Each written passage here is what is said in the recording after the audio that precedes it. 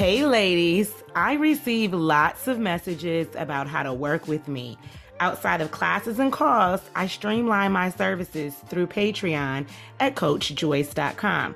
I have 6 membership packages that range in commitment, time, and investment costs, so you can find the one that fits your needs the best. If you need a little support, I'd recommend Agape Love Lady for $19 a month, where I'd see you once a month. If you're looking to take the Match Marry Mate course, look for the Pragma Love Lady package. It's $99 a month, as long as you're enrolled. You'll also have digital resources, video trainings, coaching content, and other course materials and more. If this sounds like something you want, be sure to join today because I'd love to have you. Visit CoachJoyce.com to get started because I want to see your face in the place.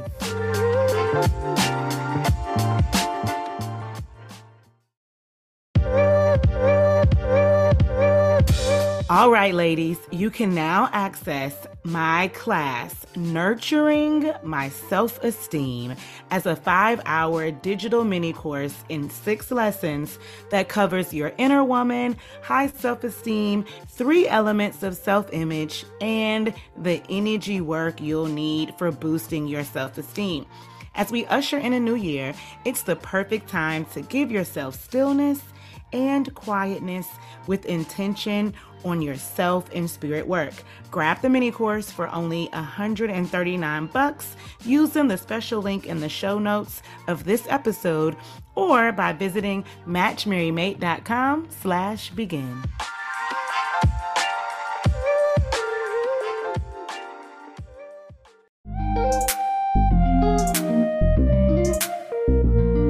Greetings, love bugs. Welcome to another episode of the Match Marry Mate Show, where I discuss topics and issues to support Black women with self-love, femininity, and womanhood and their own personal love lives. I'm your host, your girl, Joyce Robinson Myers, and you're listening to our last episode of the year titled 2023 Black Love Wrapped. I started this podcast this year, so for this to be the last one of the year, it's a little special to me. As a reminder, season 3 will start the new year off on Friday, January 5th, 2024. But for now, let's enjoy finishing 2023 with a bang. We have Kaidi and I as co-hosts, giving our opinions, both personal and professional, about 10 unforgettable moments in Black culture on dating, relationships, marriage, or family that we've selected for you. While we mostly agree on these kinds of topics, we part ways on a story or two, so you'll hear us playfully box it out with each other as well. As a 2023 wrap, I want to send a final best wishes and congratulations to our 4 Match Marry Mate brides who married this year. I also have a handful of clients who started preparing for engagement, and I'm also looking forward to your 2024 proposals, and a few more whose dating relationships became exclusive relationships. So many blessings and Black love to you. Of course, this episode is for Black people in general, and we hope you enjoy the show.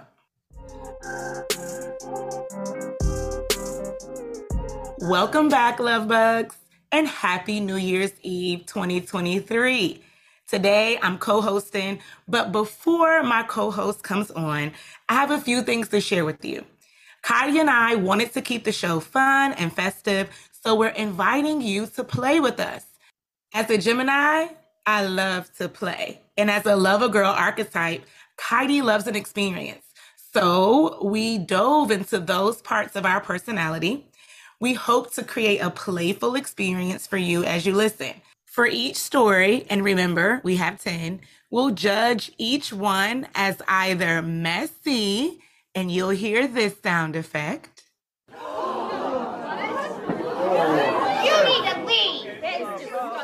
or as magical, and you'll hear this sound effect. As you listen to our takes on each story, either decide for yourself if it's messy or magical, or see if you can guess the one we chose.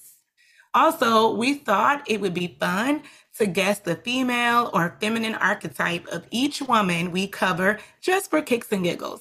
In transparency, we did not guess the woman in our first story. On the professional side, both Kylie and I knew her profile and stated it for the record. But for all others, we combined our professional backgrounds, knowledge of archetypes, and used our own female intuition to land on the archetype or the archetype combo that we chose. Funny enough, we had complete alignment on our decisions and we didn't pre-decide them. So you get to enjoy our thoughts in real time. I have our resident blogger and therapist in the building, the one and only Kylie Rodriguez. Hey. I love that introduction, Joyce. I'm the resident blogger and therapist now. Okay, I just came up with that. Thank you. You guys can't see it, but Joyce is over there dancing and whatnot. We have 10 unforgettable stories to share with you as we wrap up Black love topics from 2023. We're showcasing each story in order that it happened throughout the year, starting in February 2023. Sorry, January, not much was giving in your month. And closing in December 2023. So kicking off our winter segment, we're going to dive right in February with Rihanna's pregnancy announcement at the 57th Super Bowl halftime show. Now, if you've been following my work, you know all about the FYF woman. FYF stands for Feminine Yet Firm. If you want to hear more about that, check out Pop-Up #1 Fun Girl Summer episode. Rihanna is certainly a Match Mary Made FYF woman, and so it's only fitting to start our 2023 Black Love Rap show with her. So this woman used the Super Bowl stage, one of the most watched sporting events, to not only perform and get her coin, but to announce her second pregnancy to the world. As of today, her Super Bowl performance is the most watched of all time with over 121 million views. Now, Kylie, I know how much you love Rihanna, and I know how excited you were to see not just the announcement, but for her performance as well. So, how did you feel watching the show? How did you feel when you realized she was actually giving us an announcement by way of the baby bump? Give us the things. Right. I was so excited and hyped and just proud of her. You know, I saw it and I'm like, okay, I'm looking. She has the big coat on, and I don't know if she took it off or opened it up. And I'm like, is she pregnant? And then I go and I run to my phone to jump on social media to see if everyone else is seeing what I'm seeing. And okay, she is pregnant.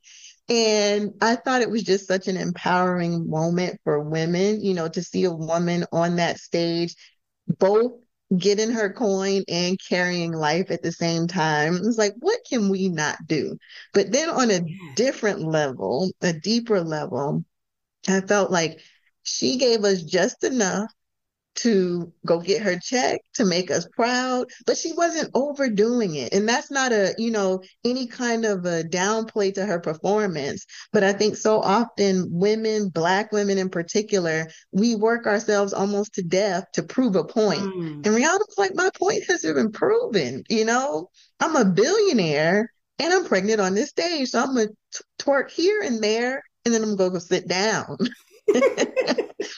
So I'm like, yes, you know, you are enough and I'm so proud of you. So that was definitely a highlight for the year for me. I mean, she started the year. February was a really good high for the Black community in general, not just Rihanna, but it definitely made me proud. I love that she didn't overdo it either. At some point, right before she announced, I was thinking, is she injured or is she pregnant? Like, does it feel like she's not giving it the usual Rihanna energy? And as I'm sitting there trying to figure it out, I think she like opened her coat or something, but she gave us Mhm. a flash and Right, before it like remained, and you're like, oh, we don't have right, to wonder anymore. We know exactly what she's doing. And right. I was jumping up like, I knew it. I knew it. Like I knew it had to be something. But you're right. Mhm. It made me instantly proud to go, this woman is, I don't know, maybe visibly 4 or 5, no more than 6 months Mhm. pregnant at the time. Right, And she's decided the pregnancy won't be a reason I don't show up. I'm gonna right, work and do what I gotta do. But also the fact that I have agreed to do this gig because I'm pretty sure the agreement was in order before she became pregnant, or at least knew of it. right, That right, is not going to hurt my pregnancy or my health or my body.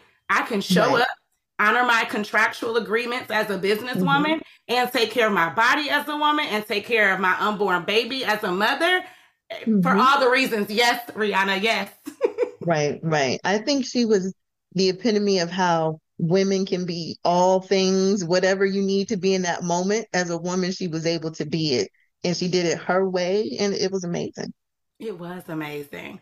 Okay, so I have a question for you. Okay. We are Black women who care about marriage.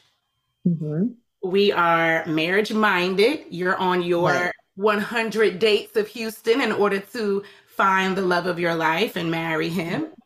Hmm. I am a married woman.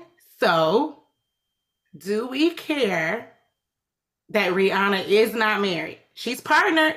She has her two Hmm. babies, but she isn't married. Do we care? So I'm glad that you prefaced it with that, that we, we are marriage minded and we care about marriage. Because that is where I typically stand. I very much am a proponent of marriage, but in this case, I don't blame Rihanna. I mean, when you become a billionaire, many things change. When we look at other female billionaires, I mean, Oprah would be our only other reference in the Black community that we know of well. But once you reach a certain financial bracket, not only are the options in terms of men who make more than you, there's just less for someone like Rihanna. It might be less of a financial necessity for someone like her than it would be for the average person. And for her, like I don't care. Like, she gets to do what's gonna be best for her and her family. I don't care. Do you care? Not so much. I know we have this phrasing in the Black community where it's seeming like we are more mothers than we are wives, Mm, prioritizing. I don't know if that's to prioritize motherhood above mm, wifehood, or if that's just mm, to say we're the group not requiring rings before we spit mm, out babies. So I mm-hmm. know that like dark cloud kind of rests on us. And it can be Yeah, bothersome sometimes as a Black woman to be like, oh, somebody right, else pregnant and they not married, that depending on the issue, it could be. And so right. I just thought about that as it related to her. And I'm like, why? I don't know that I didn't have that initial reaction of like nervousness or embarrassment when it came to her. I found myself Mm. applauding. So that's why I asked. Right. I think the reason is we don't have that feeling for her is because we know Rihanna is in charge of that decision. Like if she wanted to be married tomorrow, I'm sure she would be. Whereas when we look at the statistics, I think the statistics reflect the fact that many Black women do desire to be married, but for all of the different reasons are not or cannot. And that's the part that is frustrating. But we know if Rihanna wanted to be married, she would be married. Is the idea that maybe a man is actively withholding it. Where in Rihanna's case, it's like we all know if she wanted it, she would be. Mhm. So we're good. The man is actively withholding it or that the man is just not there. Like the options are just not there. Okay, I can roll with that. Mhm. All right, so Rihanna, you get the pass, girl. Rihanna and her pregnancy announcement was absolutely magical. We loved it. Magical. We love to see it. She's like a alter ego in my mind. Like when Mm, I'm dating, I'm thinking of what would Rihanna do? How would Rihanna handle this? Because she gives off a sense of I could care less about whether you approve of what I'm doing or not. And I think that's part of what her power is, that she's so grounded in who she is and what she wants and is able to throw other people's opinions aside. And through that, she finds her power. Finds her voice, her creativity. I love to do my research on feminine archetypes. And one of the classes that I took, the person who presented the class said that she believes that Rihanna fits into the maiden slash gaming archetype because she has this kind of youthfulness about her. Like we see this kind of teenage aspect, of this teenage rebel that comes out of her when she's like, I'm going to do what I'm going to want to do. And I don't care what anyone says or feels about it. And I didn't expect her to fall into that maiden category. But when they broke it down in that sense of like, she's a rebel, has this young, youthful energy that rebels, it made sense to me. What do you think? I would have said maiden too for the same reasons. Okay, okay. Um, Same reasons? yeah, there's a little innocence there too. I get the rebellion, but she comes off as unassuming. Not Mm, like she knows as much as she does, not like she can handle mhm. as much as she can. And she gives very like youthful, not quite fully arrived vibes, even though we all know she has. And she uses it Right. to her advantage, like Dolly Parton. Dolly is Yeah, like yeah. the queen of I will take that stereotype, or in this case, maybe an Hmm. archetype, and play it up to my advantage. Transitioning to our spring 2023 segment, we have the Would You Date a Bus Driver viral clip between Ebony Williams and Iyanla Van Zant. All right. So the backdrop, we have Iyanla Van Zant, our favorite spiritual advisor, auntie, grandma, however we want to refer to her, Miss Iyanla. And she was interviewing Ebony. And in the interview, she asked Ebony, would you date a bus driver? And Ebony, is an attorney, former attorney, media personality, says, if he owns it, I would date the bus driver. And so Iyanla thought that was problematic. And, a whole social media discourse ensued after that. Now, my position is that I do not have a problem with a Black woman saying what her preference is. If it doesn't make sense for her, and Joyce did some research, Ebony's net worth is $3 million, right? So if it Mhm. doesn't make sense for her and what her goals are to date a man who drives the bus, then that is her prerogative. We all have to choose what works best for us. But what I didn't like and what I, went and did a whole blog post about was her follow up. So, following all the discourse, she went and kind of doubled down and tried to clarify her position and doubled down on what she said. And some of the things that she said were just plain nasty and elitist, right? So she said, quote, a bus owner is a more aspirational position. But if a Black boy, Black kid is making C's or D's or any other form of mediocrity, that is not okay. Average, regular, and typical is just not okay for us. And the notion that it is white supremacy. And then she closed her statement in saying, average is not and will never be enough for me. And I don't think it will ever be good enough for you either.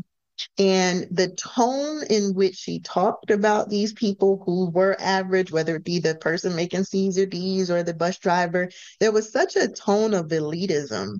And most of what she was referencing was, what financial assets. So anytime we start to associate our worth and value with what we have, monetarily, we start to get into this kind of elitist attitude. And that is the most white supremacist driven mindset that there is, this Mm. notion that I'm better than because I'm above average.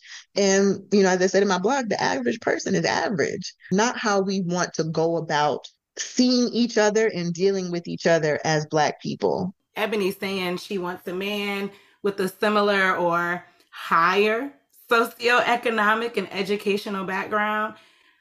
I think that's fine. I don't Hmm. think that a woman should be penalized for her preference either, but I didn't appreciate the delivery. Now, I didn't follow the rabbit hole, so I didn't watch those follow ups, but just in the interview with Auntie Iyanla, I'm like, why is she giving off so much attitude, so much Right. uppityness? I'm Mhm. better than.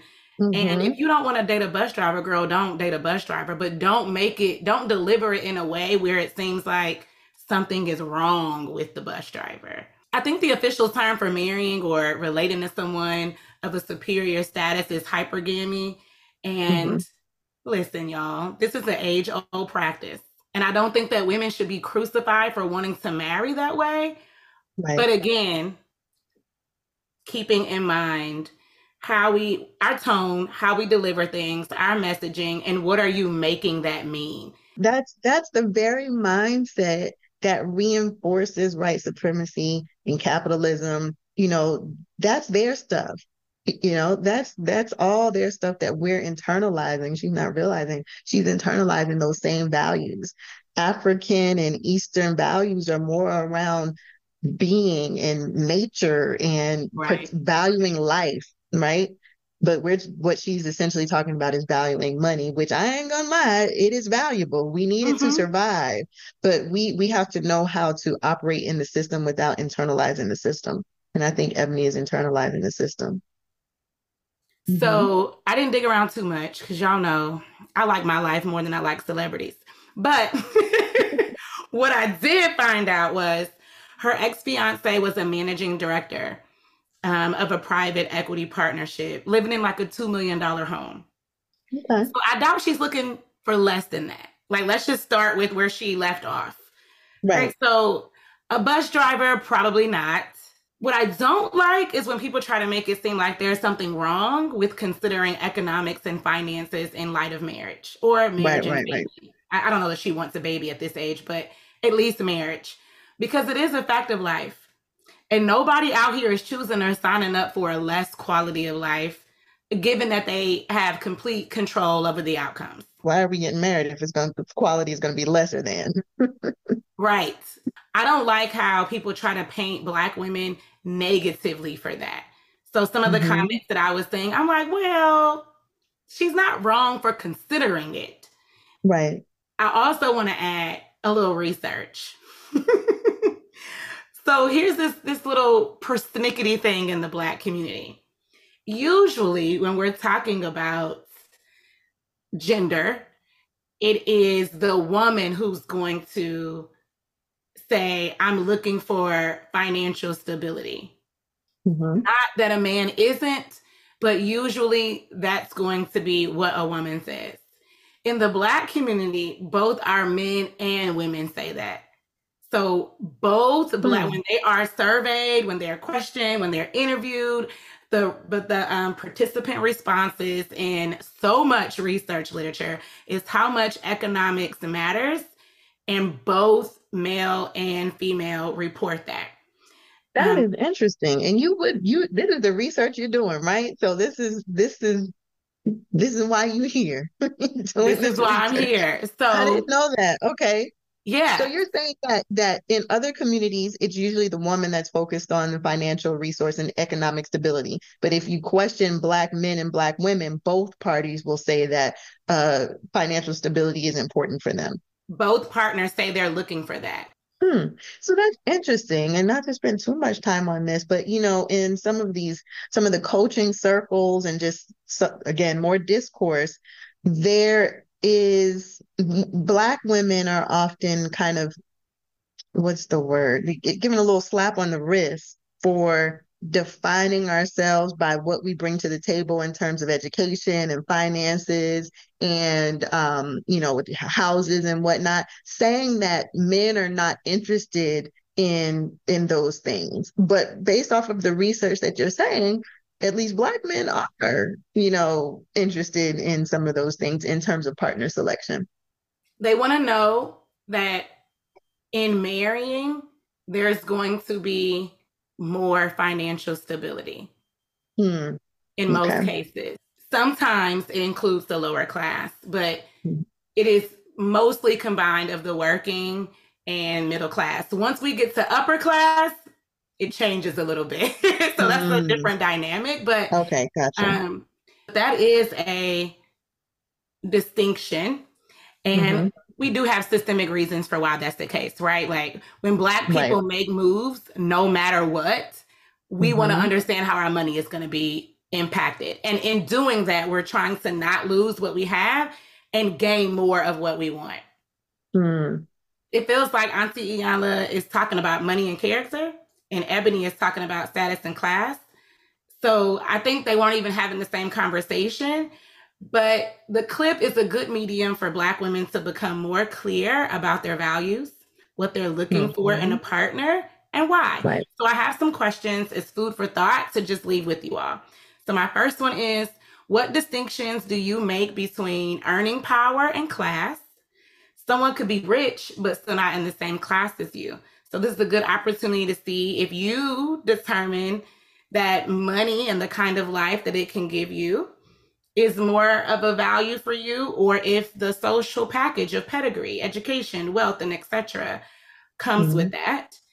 And then 2, do you have a class or income bar that someone must meet for you to seriously consider them as a partner? Do you, Katie? I don't. That's not to say that I don't take that into consideration, but I don't have a set number or a set education level. I look at all things considered, where they're going, where they've been, but I don't have a set number. Mess or magical? I'm gonna go with that was messy.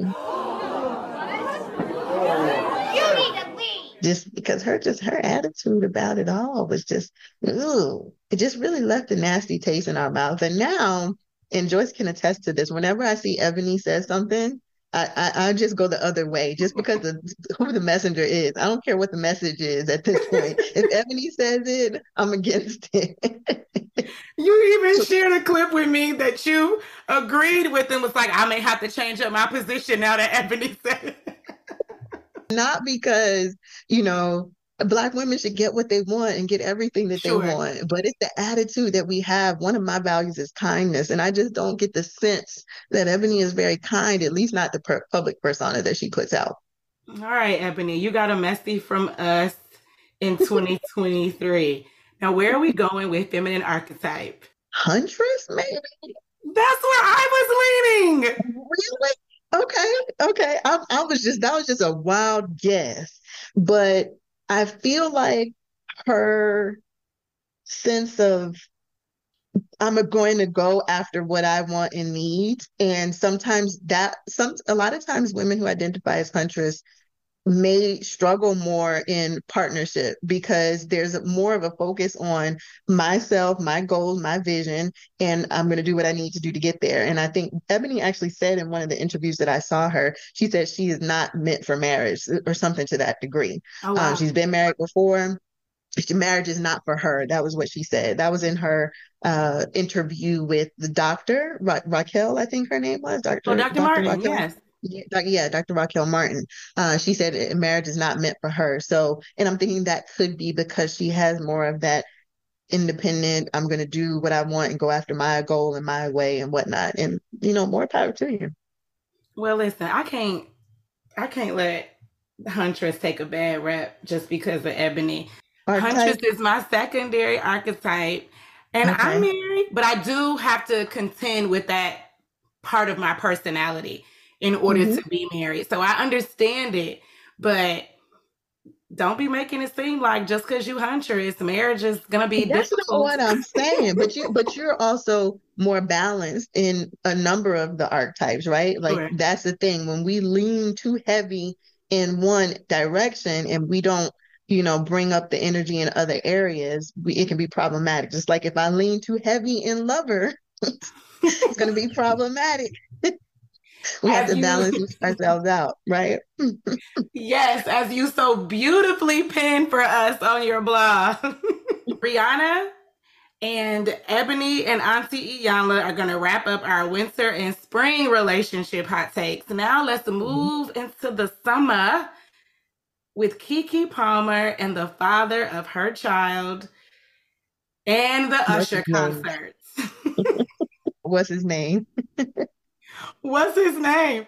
We don't know his name. He just gonna be Keke Palmer. I don't even want to say baby daddy because it sounds bad, but y'all know who we talking about. It's so funny. This is coming off of the heels of essentially would a woman date down financially? And I think that's what's happening with Kiki. Yeah, go Don't ahead. get me started on why marrying down is not good. I wouldn't say that it's good for any woman. You read the research literature enough, but for Black women, absolutely not. A lot of the research Mm, says we lose money in doing that. And maybe, oh my gosh, we're starting to find a trend. We said, okay, to Rihanna not being married because she's a billionaire. Then we get on Ebony for being elitist and uppity in her decision. And now we're at Kiki. Cautionary tale, don't marry slash partner down. Okay, I don't want the feminists and the female empowerment people to come for me. I am more modest than many modern women. So I wouldn't have been grinding or gyrating on Usher with an audience, single or partnered, and definitely not partnered. I know many women in the name of empowerment and feminism do not feel that way, and I respect mhm. it, but it's just not how I would have acted.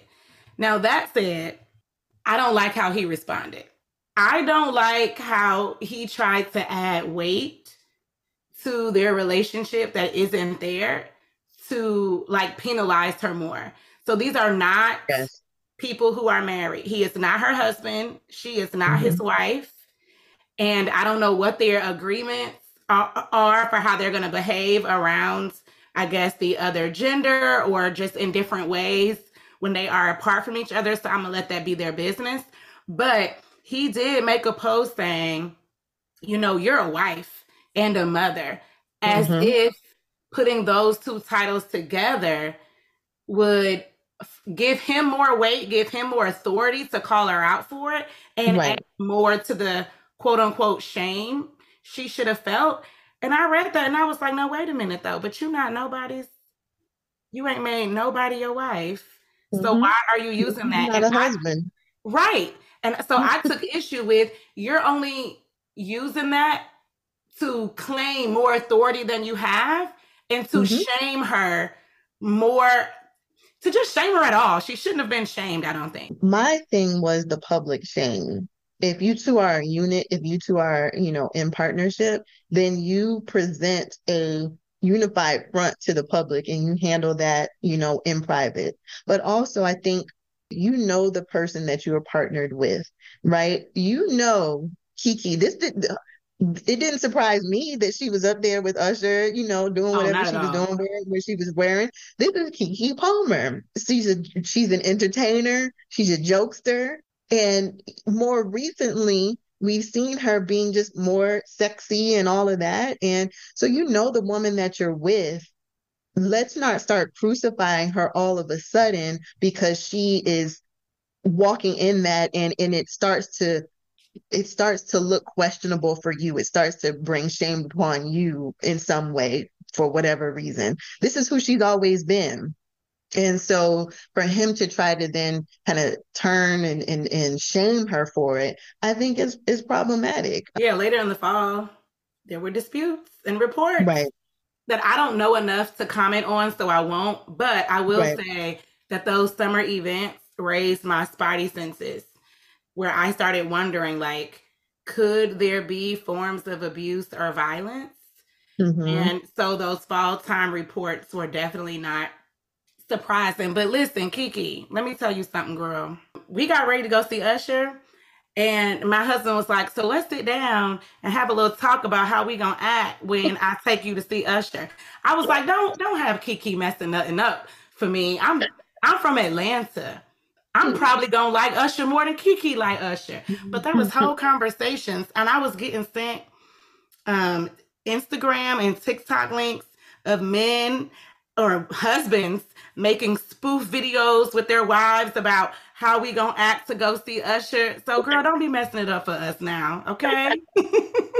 It's the Usher effect. Listen, Usher caused some problems. I saw him a little bit before you saw him. And I told you in the Facebook group, I had a dream about Usher the night after his concert. Usher lives in my subconscious. He just brings things out of you. Funny enough, one of my clients who absolutely loves your blog, She self-identifies as a lover girl, and that is where she makes her emotional connections with you while reading the blog. We met with her the night before we went to the show. Mm-hmm. And I made that joke. And she said, "Oh, honey, listen, that concert is so sensual and so sexy. Be happy you coming with a man, because I had to find something to do with all that energy when I got done." And I thought that's just a single woman talking. Child, I got to that concert and I was like, oh. Usher done stirred up some good energy for you, sir. Pretty much. Let's thank Usher. How about that? We're going to thank Usher. I asked my husband, I said, hey, can we go see Usher again at the Super Bowl, the halftime show? He said, depending on how you act for this one. So I acted good. I'm trying to see Usher at the Super Bowl again, y'all. Hey.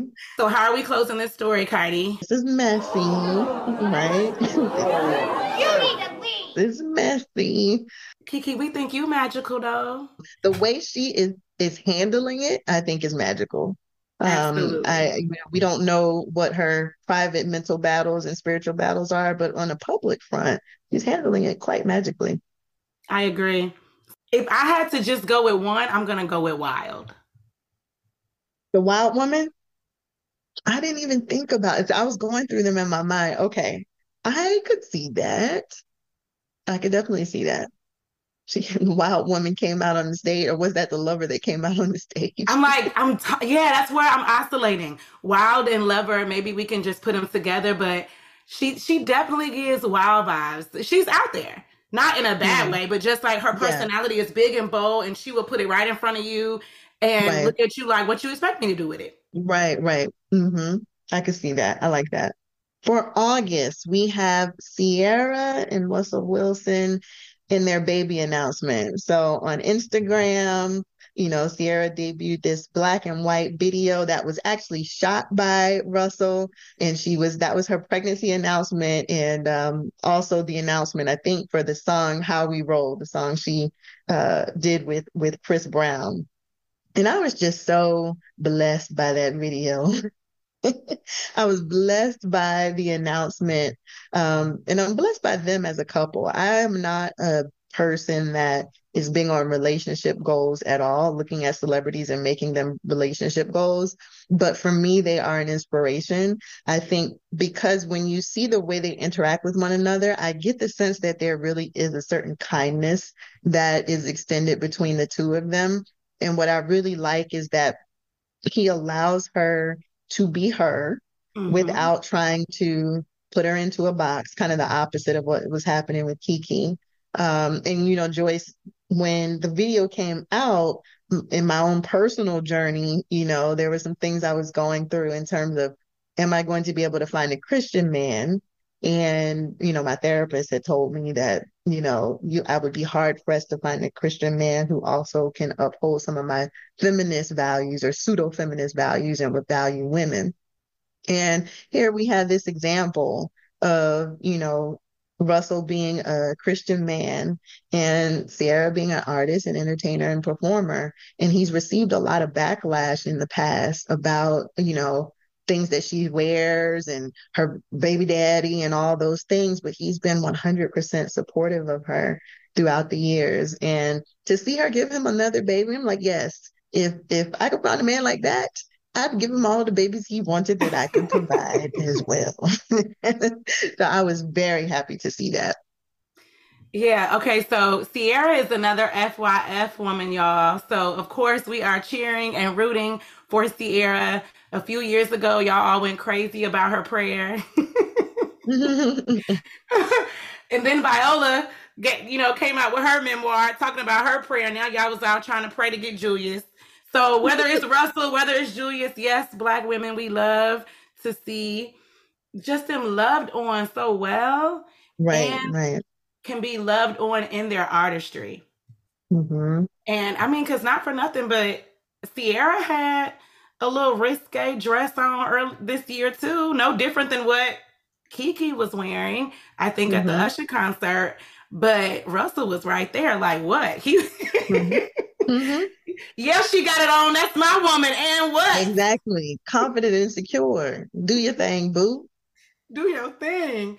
So Rihanna, Ciara, we love our FYF women at Match Mary Mate, but Ciara is constantly praising Russell for how good of a dad he is. Like I Mhm. never tire of those kind of videos. And I just love hearing a Black wife and a mother speak so highly of her husband as a father. Mhm. So I just have to say, shout out to the Wilsons. Yes, Congrats on the baby. absolutely. Absolutely. Congratulations to them. So, of course, y'all, this is magical. Where's our heart? We need a Yes, we heart. got hearts. I'm giving you my little portion of lover girl archetype that I have. This is definitely a swoon worthy story. Okay, so where are we going with Ciara's archetype? Do you know or are we guessing? I don't know, Okay. but I'm gonna guess she gives me mother energy. That's what I'm guessing. Mother. I'm gonna guess mother because I just feel like she's such a nurturer, even in the way, like you just said, how she is always encouraging and uplifting Russell and how he shows up as a father and as a husband. And it just seems like you could just go and sit with Ciara and you would just feel good after leaving. So I'm gonna give her mother energy. About to have four babies, not for nothing. Listen, not for nothing. I could go with mother. I'll give her that. Or mother queen, and I couldn't decide. I was thinking queen too. I was caught between queen and mother. I didn't say queen because I don't see as much like strategy as I would imagine is involved in queen. Yeah, I would say queen mother, but Hmm. mother's fine. Or mother Yeah, queen. mother Mother queen. queen. Yeah, I could go with mother queen. Yeah. Okay. So our next memorable moment of 2023 was in September, Tyler Perry and his light bill comment in the Keep It Positive Sweetie podcast with Crystal Renee Hazlett. Oh boy, this was another one that prompted me to make a whole blog post. When I'm feeling the things, my little op-ed blog posts are going to come out when things are extremely outrageous and I have something to say. So I had some things to say about Tyler. Um, his comment for me, so essentially he said that Black women need to learn to be okay. You could be okay with a man who could only pay the light bill. As long as he is treating you well and he's showing up, then we need to learn to be okay with that. And this was just frustrating to me because it's another person, particularly this is a man, not a woman, but this is a person, a man, an unmarried Black man who has not covered any woman in any way, through the institution of marriage, telling other Black women what they should be okay with. He's also a billionaire. And through a billionaire's lens, money is not an issue, right? Like, he's giving away money at this point. It's not an issue. You don't have to make your decisions through the lens of, financial strain. So of course you can say, don't take this financial thing into consideration when you're choosing a partner. You have the flexibility and the privilege, if you will, to be able to say that, right? So it's problematic in a number of ways. Additionally, what I've noticed in our community that's so frustrating is that Black women are often told to compromise one of the primary things that, one of the primary functions of masculinity, protection and provision. We're often told that we should be okay sacrificing and compromising that. But what I never hear being told to Black men is that they should be okay sacrificing one of the primary functions of femininity, which is nurturing. So, have we ever heard a Black man being told, if that woman can't nurture you and love you and take care of you and your children, you should be okay with that. As long as she just shows up and brings home the bacon, if she can't love and Right. nurture and provide a safe emotional space for you and your children, be okay with that. No one ever says that to them, but we are constantly being told to overlook these primary functions of masculinity. Child, not you taking the key tenant on the other side and assessing if that messaging has also dominated on the other side. Let's be consistent here. Yeah, nobody says that. And in fact, that is why that is why men want women. They want the nurture, they want the caretaker. I would say even for themselves, but even if they were willing to sacrifice it for self, they definitely want it for their children.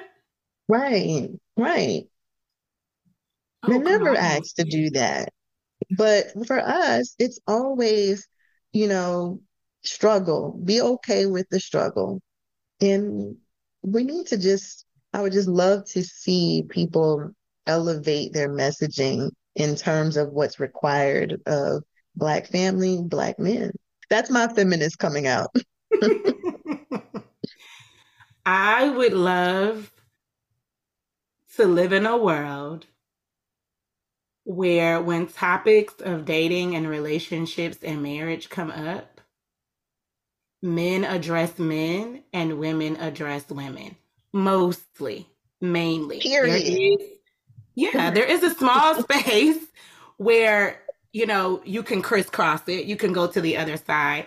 But as a woman, I largely and mostly speak to, as a Black woman, I largely and mostly speak to Black women because I am talking about how to own your own personhood and womanhood inside of a relationship and out, but also how to understand and navigate what it means to partner with, join up with, relate with male life.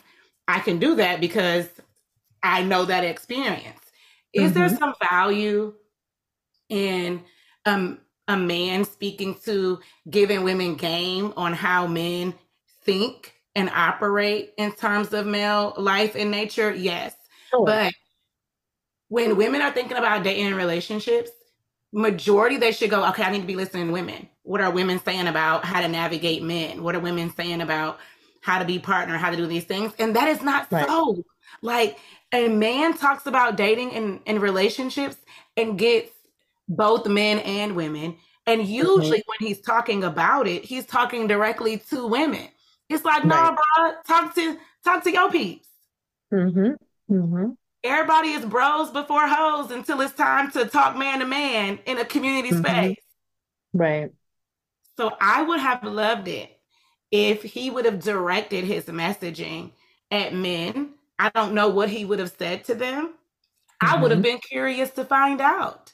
But I would have loved for him to say, as a Black man, I am going to speak directly to Black men in terms of action to take. I'm not saying you can't speak to the whole community at large or even specifically to Black women at times where it serves, but just with the action. And I don't know that anybody does that as a direct intentional act other than Dr. Umar Johnson. He has no problem going, as a Black man, I'm speaking to the men about the action and the leadership and the change that needs to take place that is on our side. And every so often he'll be like, all right, sisters, I need you to da-da-da-da-da-da-da. But that's in an effort to get some type of harmony or camaraderie with what he's telling the, Black men, what he's charging Black men with doing. And not that we need a credential for every little single thing. I do believe that a lived experience is valuable. However, I don't know how certain men who have no relationship experience in what they're talking about, no marriage experience in what they're talking about sometimes, or the marriage experience that they do have is not consistent with the kind of marriage experience that they're preaching about, who have no credential, no education, just very little. Just talking. There you go, Katie. Just talking. And they say it be women. Never mind. Just talking. Yep. And this conversation for me between you and I, when this all happened, prompted me to make a post on social media about tuning out the noise, because everyone has an opinion and everyone has a platform on social media to essentially give out their opinions, not the facts. But we are taking these facts, especially as women, we're so, I want to say, for lack of a better term, desperate to get information and to figure out how to do relationships that we're listening to anybody. And these people they may not share our values for one. They don't share our background. They have no professional, training, as you said, but yet they're giving their opinions and essentially projecting. That's what they're doing, is they're projecting their life experiences onto us. And what that can lead to is like a secondary trauma if we're looking from a negative lens. If someone tells you about all of their bad things that have happened, and they're advising you based off of the bad things that have happened to them. Now you're internalizing that trauma that doesn't belong to you. So we really have to be careful about who we're taking in and who we're giving. What do you say? Who we're giving access to our portals. Mm-hmm. Tyler Perry, I don't know that he should be one of those people. At least in terms of relationship advice, like, sir. So this brings up something. When we were talking about this, I said, you know what? Instead of coming at it and going, he doesn't have the credential, he doesn't have the relationship experience, which I still think is true, and I stand on that soapbox. However, I like to get off my soapbox and think about things in another way. And so I thought, okay, well, what does he have credential in, either in experience, in education, what have you, that could be positive or impactful to the Black community? And you and I went back and forth with some things, but I think the thing that we liked the most was wealth. He could have spoke about wealth from a sense of, give us a little game that we don't know. Now, maybe you can't give billionaire games to, the working class. I realize that. But you could, give us a little something that could have impacted our life, or at least caused us to go read a book, to think differently, whatever it could have been. And you actually could have gave that message directly to Black men. But I would have been okay if he would have gave, the messaging to the Black community at large. Or you giving a tip about what to do if you're trying to make it in this particular industry. Just anything where you have clout and credibility, where I can go say to someone else, Tyler Perry said, and it'll be taken seriously. But when I say Tyler Perry said, and it was relationships, I surveyed a lot of Black men in my community after me and you had that conversation. And the minute I said Tyler Perry said, they was like, oh, you can stop right there. Tyler Perry can't tell me nothing but how to get rich. Right. There you go. There you go. I'm not listening to Tyler Perry say nothing about anything else. And I was like, wow. So, and then I even had one Black man say, oh, well, that sounds like something. That sounds like women's work, where you just sit and listen to what somebody got to say about something, though they have no credential in what they're talking about. And I was like, Lord. Hey, I mean, I wouldn't have put it like that, but he's not lying. He ain't wrong. He ain't wrong. But it's funny. This is interesting timing. I literally, like 2 days ago, just watched the Tyler Perry documentary, Maxine's Baby, where it basically talks about his childhood on up until him opening Tyler Perry Studios and whatnot. And I was actually quite inspired from that as a creative, right? So I'm going to listen to the things that Tyler Perry says in terms of being a creative and turning your creativity into an empire. But I'm not going to listen to what Tyler says in terms of relationship. And you said it would be nice to have him have talked about XYZ. Okay, he can talk about whatever he wants to talk about, right? We all have a voice and have our opinion, but it's on us. And we say this to your listeners, Joyce, it's on us to decide what we give attention to and what we decide to internalize. So let that be our charge. Tyler Perry and all the other men are going to have their opinions and they're going to share them, but are we going to give that our attention? That's the question. And on that note, this was messy. You need to leave. It was messy. Ebony K. Williams then made it on the list twice in 1 year. She's had a busy year, boy. She's been talking. She was talking. We got on Tyler Perry and the men were just talking, and we walked right into Ebony Williams and her advice on the Mrs. degree. Essentially, Ebony was on the grill and she stated that Black women now need to direct their intention in college and their focus in college to finding the man and getting the MRS degree, as opposed to giving so much a focus to getting the actual educational degree.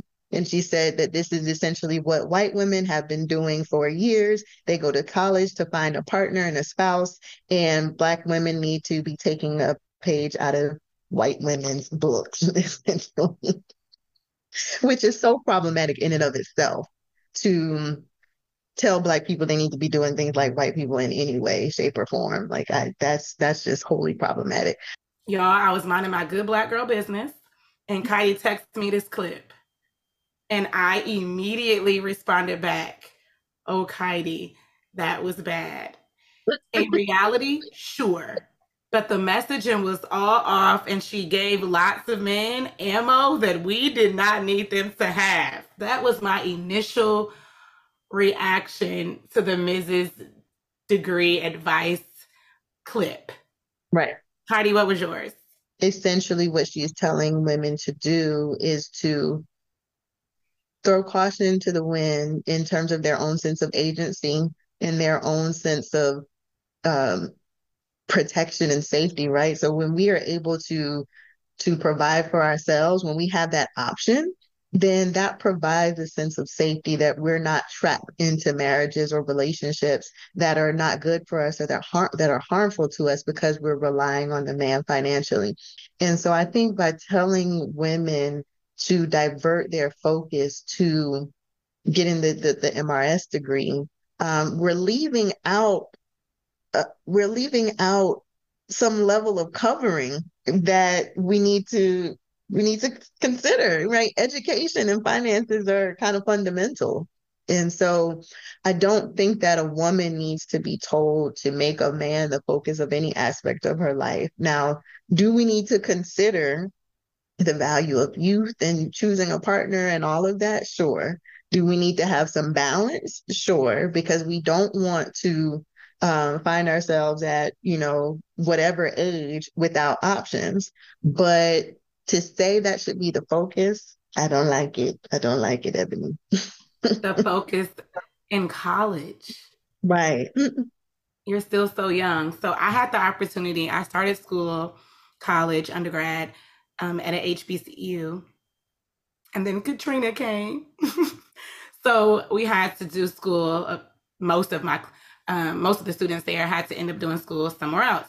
So the second half of my collegiate experience was at a PWI. So I had parts HBCU, PWI, and let me tell you, it is different.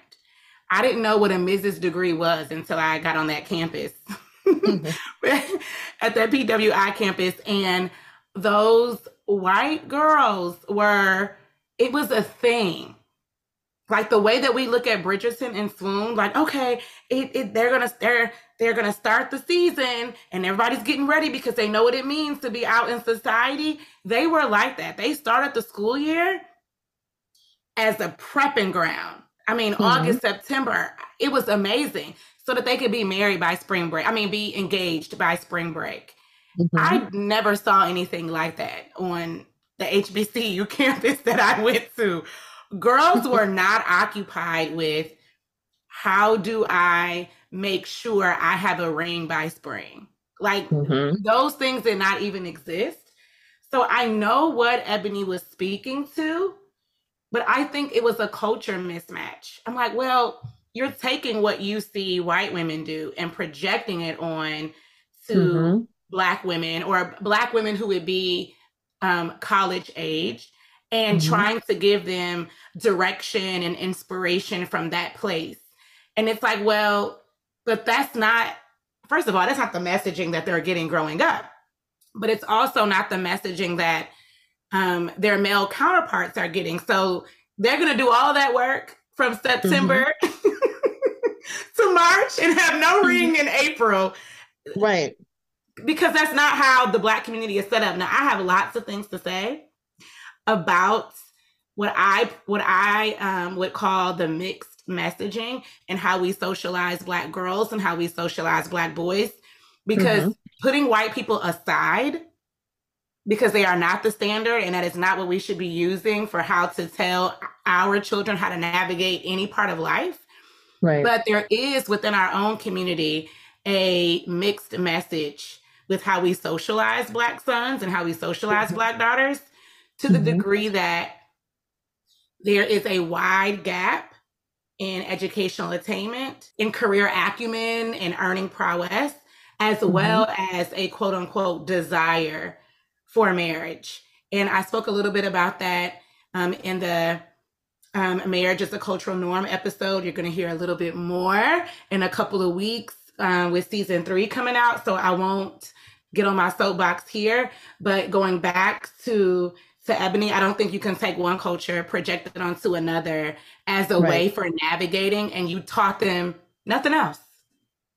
Right. Like, so if I was a young woman and I heard that, okay, I'm going to try to look for my husband in school. I'm on campus and I'm trying to make one of these men be my husband, and freshman year goes by and sophomore year goes by, and the closer I get to senior year and it's not happening, now what? You gave these women no skills, no tools, no tips, but to just tell them, try to land your husband before you graduate. And not only did you not give the tools or the tips, but we're also looking at just the sheer numbers. If Black women are outnumbering Black men in college, I don't know if it's 1 to 7, but the numbers are completely off, right?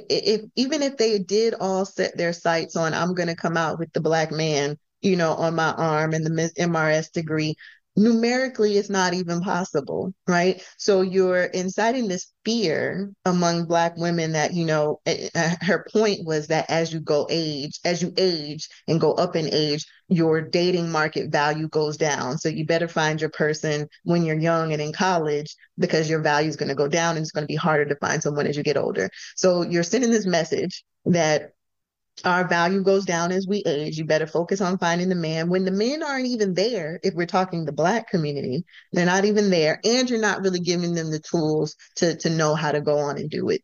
I would say that most Black men in that season of their life aren't even ready for marriage. Absolutely not.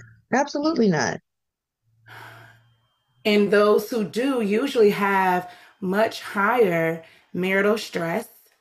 And sometimes that stress leads to the dissolution of the marriage. And sometimes it survives it, but with so much bumps and bruises. I love to use Kev on the stage and Mrs. Kev on the stage here, because he openly speaks about how immature he was, how not ready he was, how he couldn't believe that Melissa, da-da-da-da. And she talks about, never in a way that shames him or humiliates him or emasculates him, but she has no problem saying, I'm glad it worked out for me.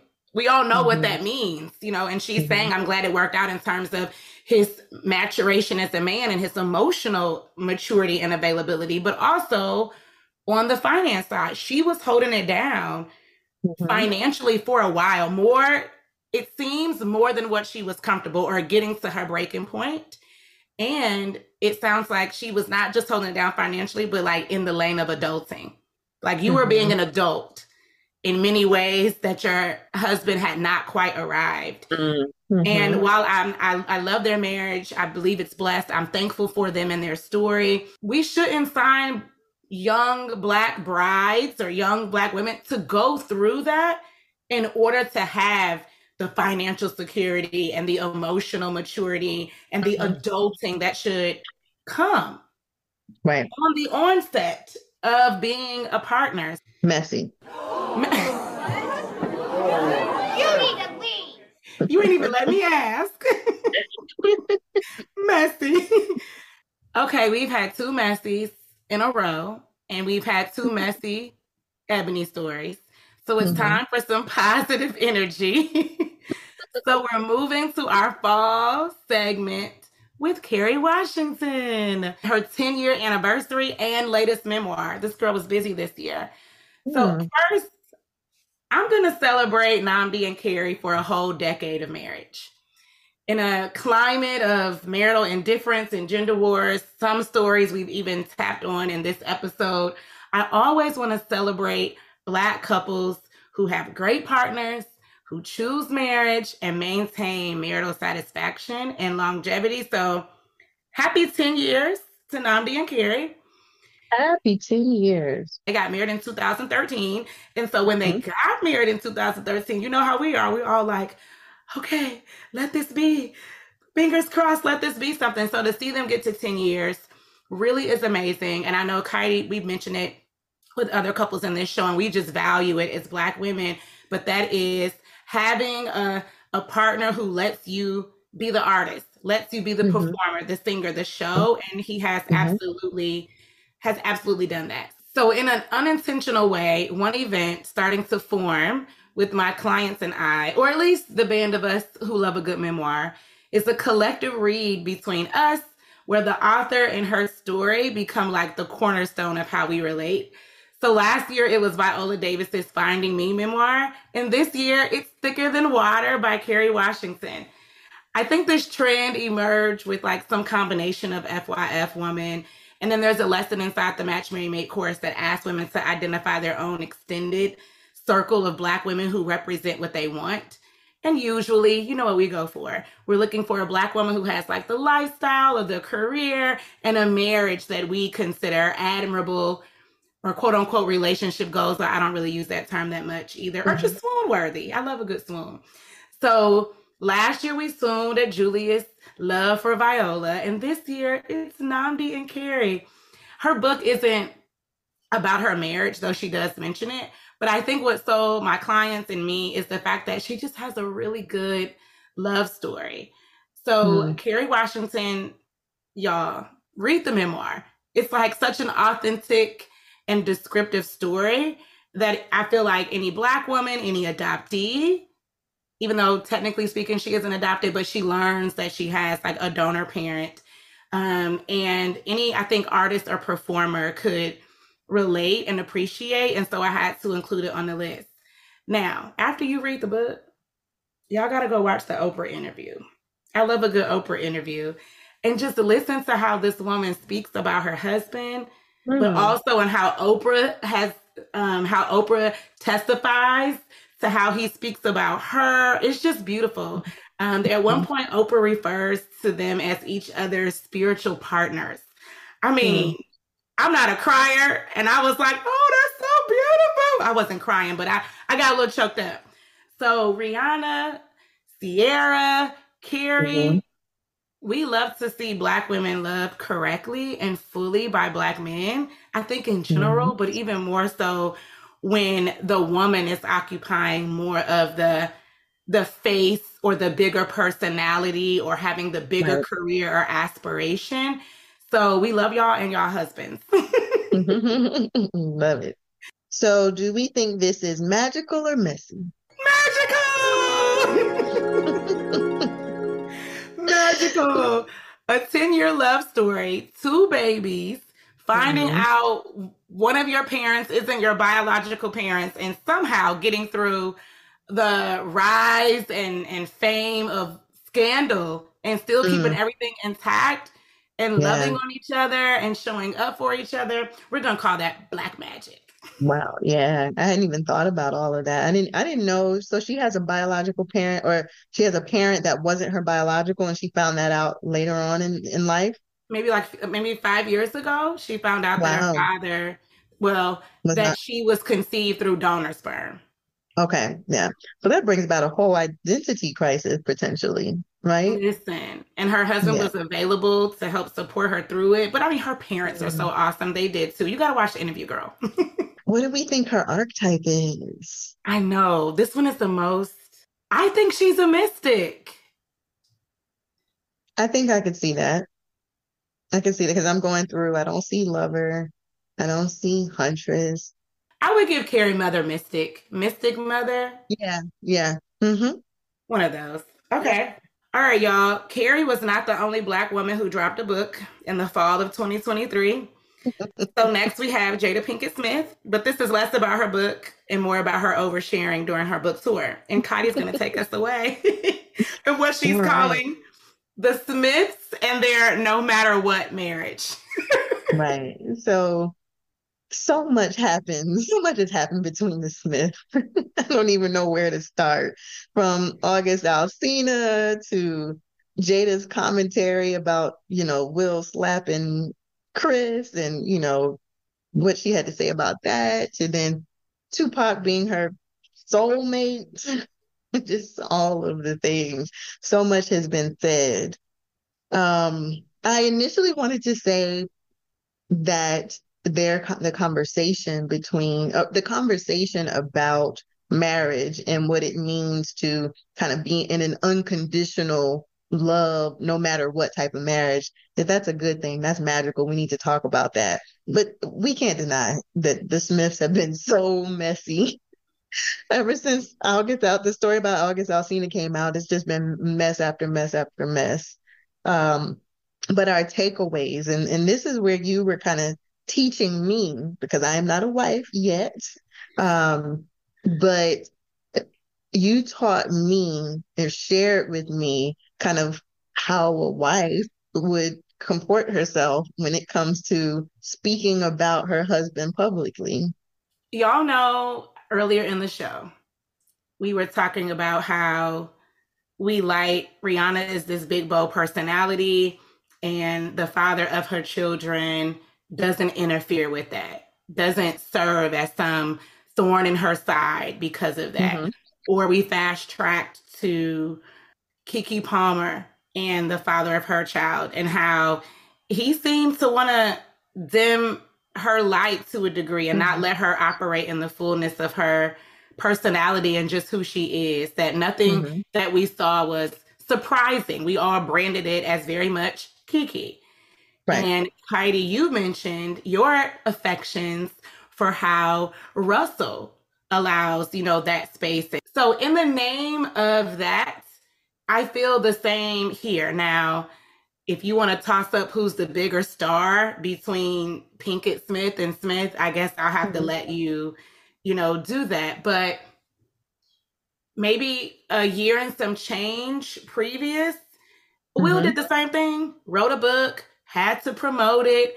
He gave us all footage about sitting his family down and making sure everybody was comfortable in all the parts. And she didn't say anything on her book tour that he didn't already say in the book. For me, it was how she messaged it. Like Ebony, for me, it was nothing was new. Like, yeah, Will said that in the book. I mean, she's given her perspective, and I think that has value. When Will spoke on things or felt like he needed to speak on things, she seemed to not have his back with it. It seemed to be that whatever she said in response somehow was conflicting with what he originally said, or it just hurt their marital reputation as a union. And I'm like, well, girl, you need to tell your husband personally that you don't need that protection. And maybe you say that before he did that. But I don't know. Maybe he just felt the need to say that without her knowing about it. But still, a lot of this felt like closed door conversations, both of them, not just her. A lot of it felt like closed door conversations.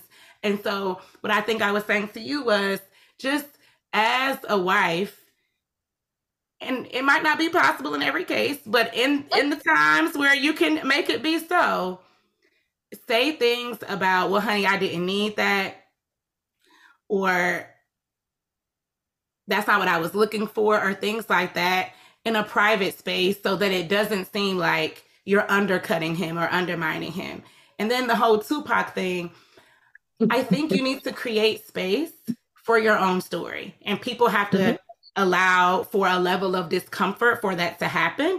Kerry Washington does a good job talking about that in her Oprah interview, by the way. But I also think there's a level of respect. So if my husband was talking about his full experience and there's some woman in his past that he needs to talk about because it's part of his story, fine, right? It can happen. But how you talk about it, how often you talk about it, the level of detail you give when you go into it. And not for nothing, it's not a story we don't already know. So I don't feel like how she presented that was the most becoming, like at all. I think we were uncomfortable listening to some of it. And I don't think that it painted her husband in a good way. And I think that you should care about how your spouse will look or be perceived when it comes to what you will say about your own marriage or about your own romantic life. And I don't think it needed to be drummed back up in the way that it was. Obviously, the book is a memoir. Tupac is going to make the book, but there were some parts where it got uncomfortable. And it wasn't just me. Like, I was with people and they like, dang, Jada, you gonna keep going. So it's 5 minutes and you still talking about Tupac. It just got, it's like, girl, what you trying to say? But I think that's her story, right? So as a person who's a writer, the best writing is always fully transparent and honest. And if Tupac was a big, huge presence in her life, that's her truth. And she's going to write to like pare it down. And Will has even said at different points in there, I think he said in his book that he was like jealous of Tupac in more words or less. Like Tupac, even though Tupac was dead and gone, he was a thing in their marriage. So this was truth. This is her sharing truth. And I don't know that what I disagree with is how people have vilified her when we don't know the terms of their marriage, but what I do know is that it has been said that they have had an open marriage and that Will is still there. So if he's still there after all the things that have happened, why are we assuming that she's manipulating and controlling him just because we don't like what she has to say? The way she's been vilified, I don't agree with. I do agree that the things that she said were just messy and, tough to take in knowing that she's a married woman. But I don't believe that she deserves to be vilified for it, or that she is the reasons for Will's demise. I think Will's a powerful man and can make his own decisions. And he's decided to stick by her for whatever reasons that is. No matter what marriage. No matter what. I don't think she should be vilified either. I saw a lot of things and I'm like, whoa, now it's not that deep.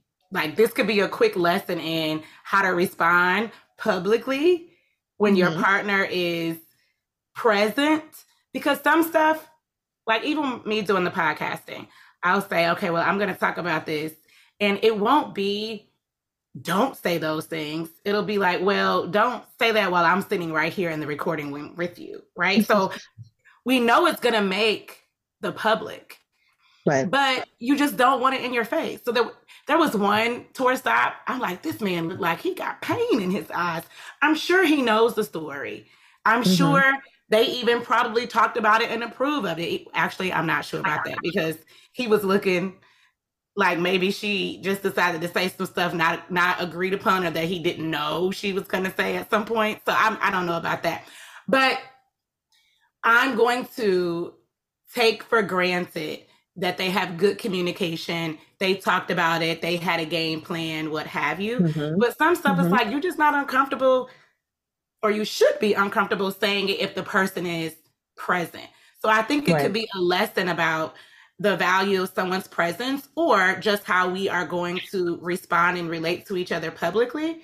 And that's all it needed to be. These other accusations of her, trying to make her be a villain, I thought was she's a narcissist and she's manipulating him and all these things. Like, none of us really know what's going on. We don't know. We're not supposed to know. Right. This is not our business. I did feel that there were hints of emasculation. I don't know about his demise, but that there were hints of emasculation, because I'm like, for example, what were the hints? And that's what we disagreed on. This is what we disagreed. I couldn't see where people felt that she was emasculating him. I thought she was just telling her story. No, I felt like, well, maybe not for the same reasons. So I don't know why other people said that, Okay, but what were your reasons? I thought it was clear in certain stops. You know, these are all clips and stuff from different stops on their book tour. But I thought it was clear that he was uncomfortable, that Hmm. he was like maybe even in pain or surprised. And I'm like, why does he look like that? Why is that his reaction? Did they not talk about this? Is she going rogue? Is she like, is he just tripping? It could have been him. I Hmm. don't know. But my sense is they talked about this, but they talk about everything. We know too much. And she just either wasn't sympathetic to it or perceptive of it, didn't care about it, or maybe decided to go off script. Those three are my best guesses.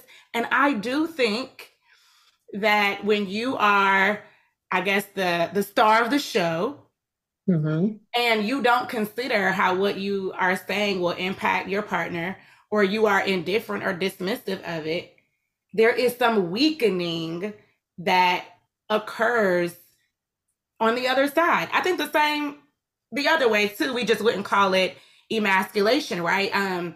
Do you think that Kiki was emasculating? I think his name is Darius at the Usher show. We don't know his name. Well, we wouldn't use the word emasculating, but yes, like this was an opportunity for you to either keep something private between the two of you, Hmm. or if you did make a public statement, you don't make a public statement that would make her look bad or make her feel a type of way. No, they weren't together in the same space. So we didn't have the luxury, I guess I'm calling it, of seeing the words roll off of his mouth and watching Hmm. her bodily impact at the same time. So I don't know how I can't perceive through body language how Kiki withstood that because it didn't happen at the same time. Okay. But let's the Okay. words alone, yes, I feel like that. I'm like, no, you couldn't have said this in private, or if you did need to make a public statement, you couldn't have said something that didn't make her look bad. You're coming at her Okay. for being like a bad wife and mom, so to speak. Yeah. Essentially, the word is like publicly shamed her. He publicly shamed her. You're saying like Jada has publicly shamed Will. I was actually asking something different. If you thought that Kiki's actions of, having the dress on and being up on Usher emasculated Darius. The dress alone, no. The dress and whatever he was upset about. So here's the inside part that I don't know. I Hmm. don't think that if they had a conversation and that was cool, Okay. Hmm. but I think you weaken your partners, insert whatever relevant thing it could be, when you don't consider how they would feel, are indifferent about it, or you go off script. Like we did talk about this, and Hmm. but then I got up in this concert and Usher started grinding on me, and I forgot all about you and what I Right, said. right, right, right, for We sure. wouldn't know it, but I feel like that. We know it with the Smiths because they put it all out there for us. Hmm. So, we're Hmm. able to comment. And I still can't speak for Will. I'm just speaking off the body language that I see. I'm like, this man's in pain. This man does not, and we see him acting out.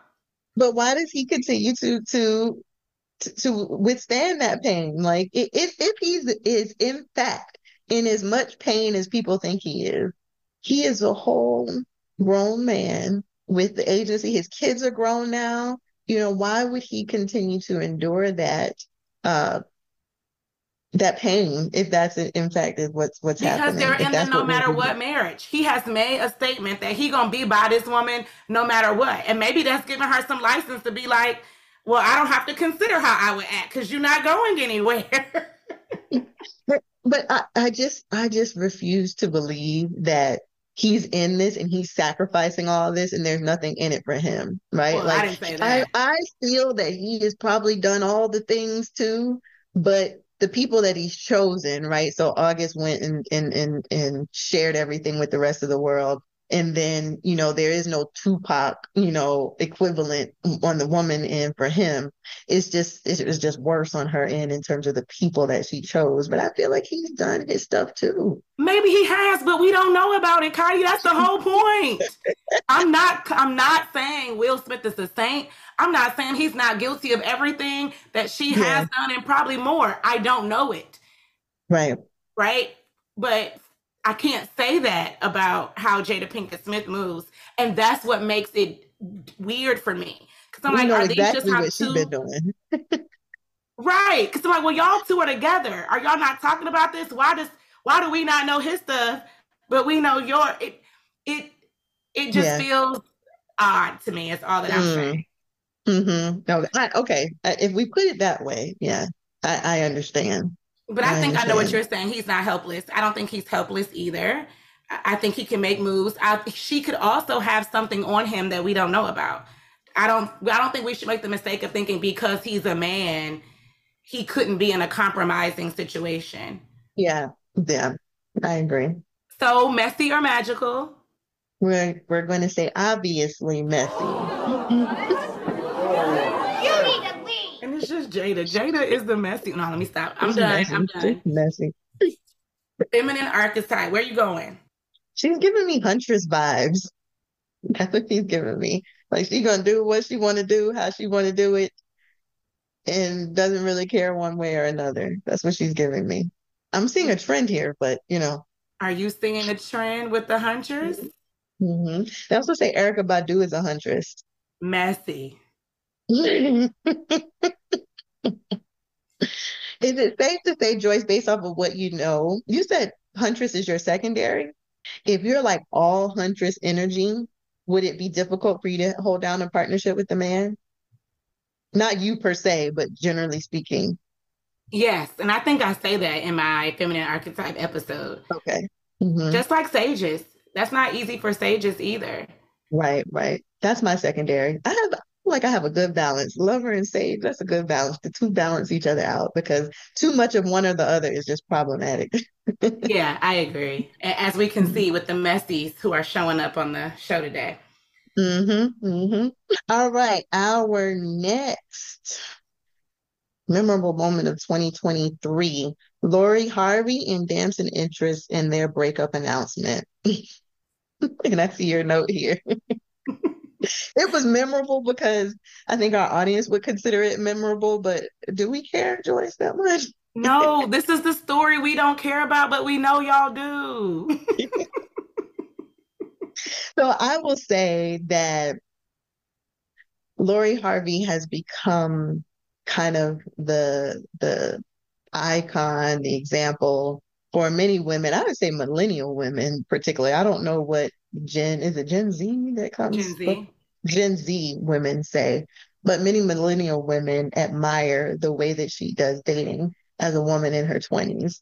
But again, celebrities, we don't know their life. So I can't make Lori Harvey and the way she moves my relationship goals.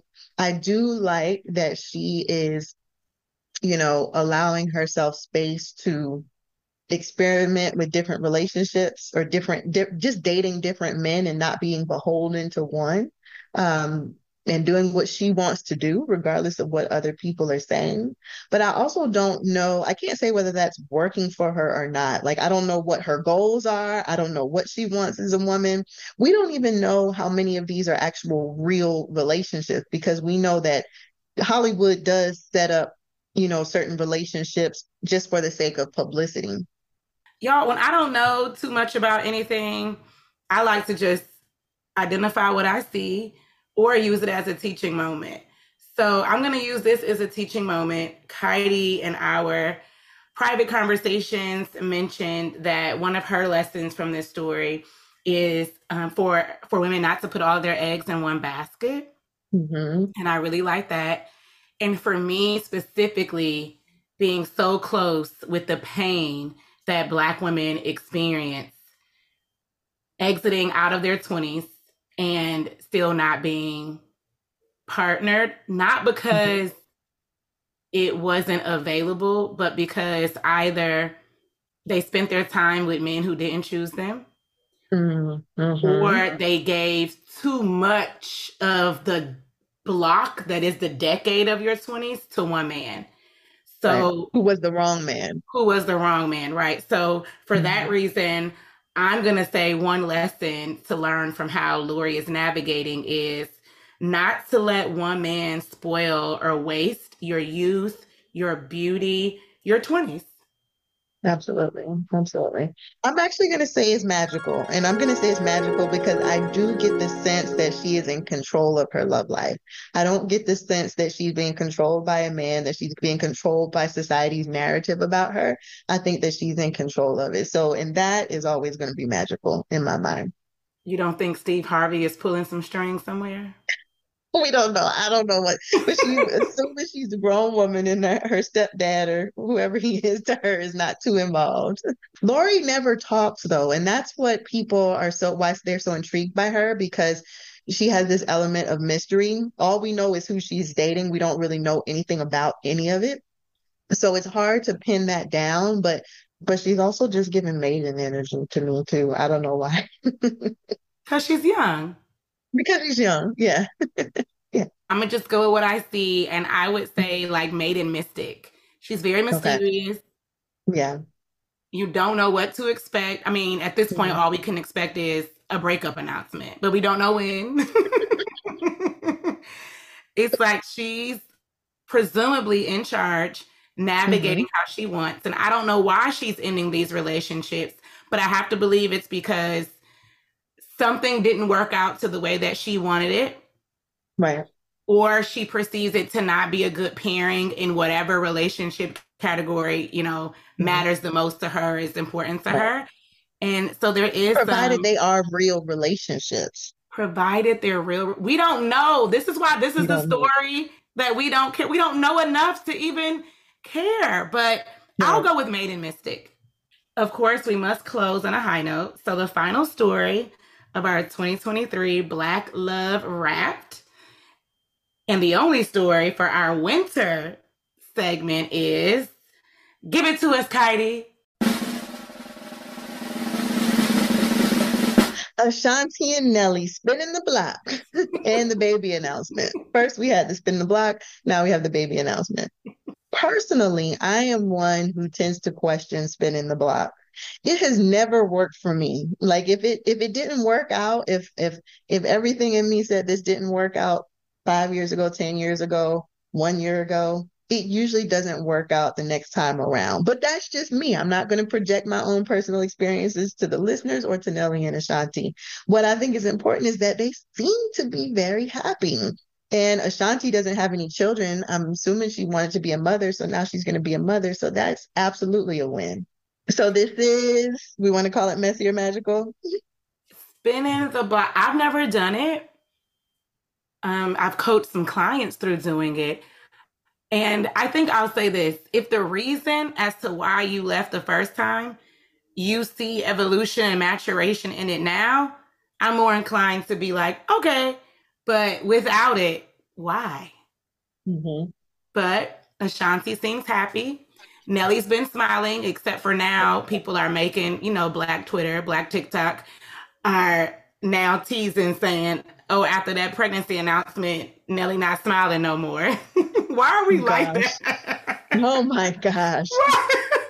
But no, they're smiling, they're cheesing, they seem happy. If you are a millennial, we rooted for this love story in our youth. Mm-hmm. So, of course, it brings up nostalgia for us, and we love to see a Black couple. And so, for all those reasons, plus the baby, I'm going to say Right. magic. Magical. Absolutely. And what do we think her archetype is? Because we haven't seen her with a man like really tied to any man since Nelly. And she kind of I'm going to say Huntress because I feel like she gives a lot of independent energy. Like, even in terms of how she's navigated the Irv Gotti and her music rights and all of that over the years.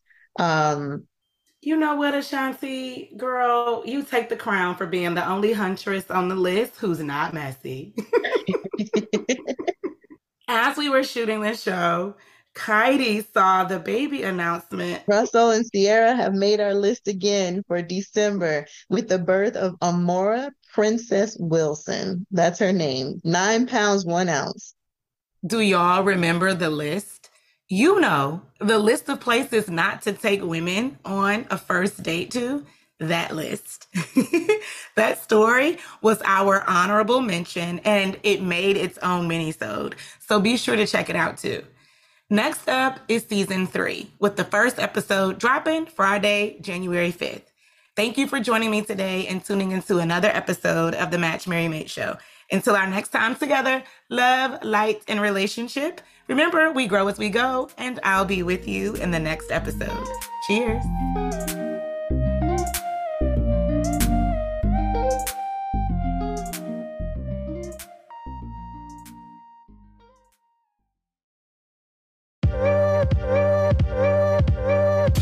Let's work on that feminine identity in 2024. I now have a trilogy of classes to help you do just that.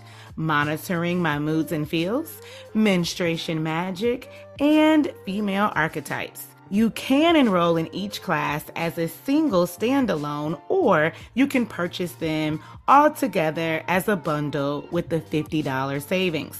I strongly recommend My Moods and Feels during the first quarter of the year, and your class fee includes my 2024 Moon's Mood and Menstruation Calendar.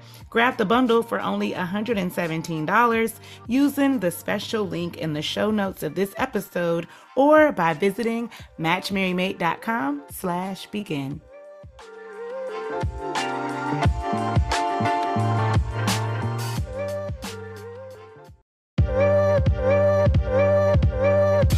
Do you want to connect with me live about your dating, relationship, or marriage questions or issues? If the matter does not need privacy, meet me in Clubhouse on selected Tuesdays and Fridays to join the stage and chat with me. If the issue is sensitive or private, I invite you to book a one-on-one awareness call with me. We all need a little TLC, and I am here for it. Here's what you want to do.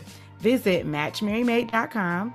Click Work With Me and book your individual call. I cannot wait to meet you in the Zoom room, honey.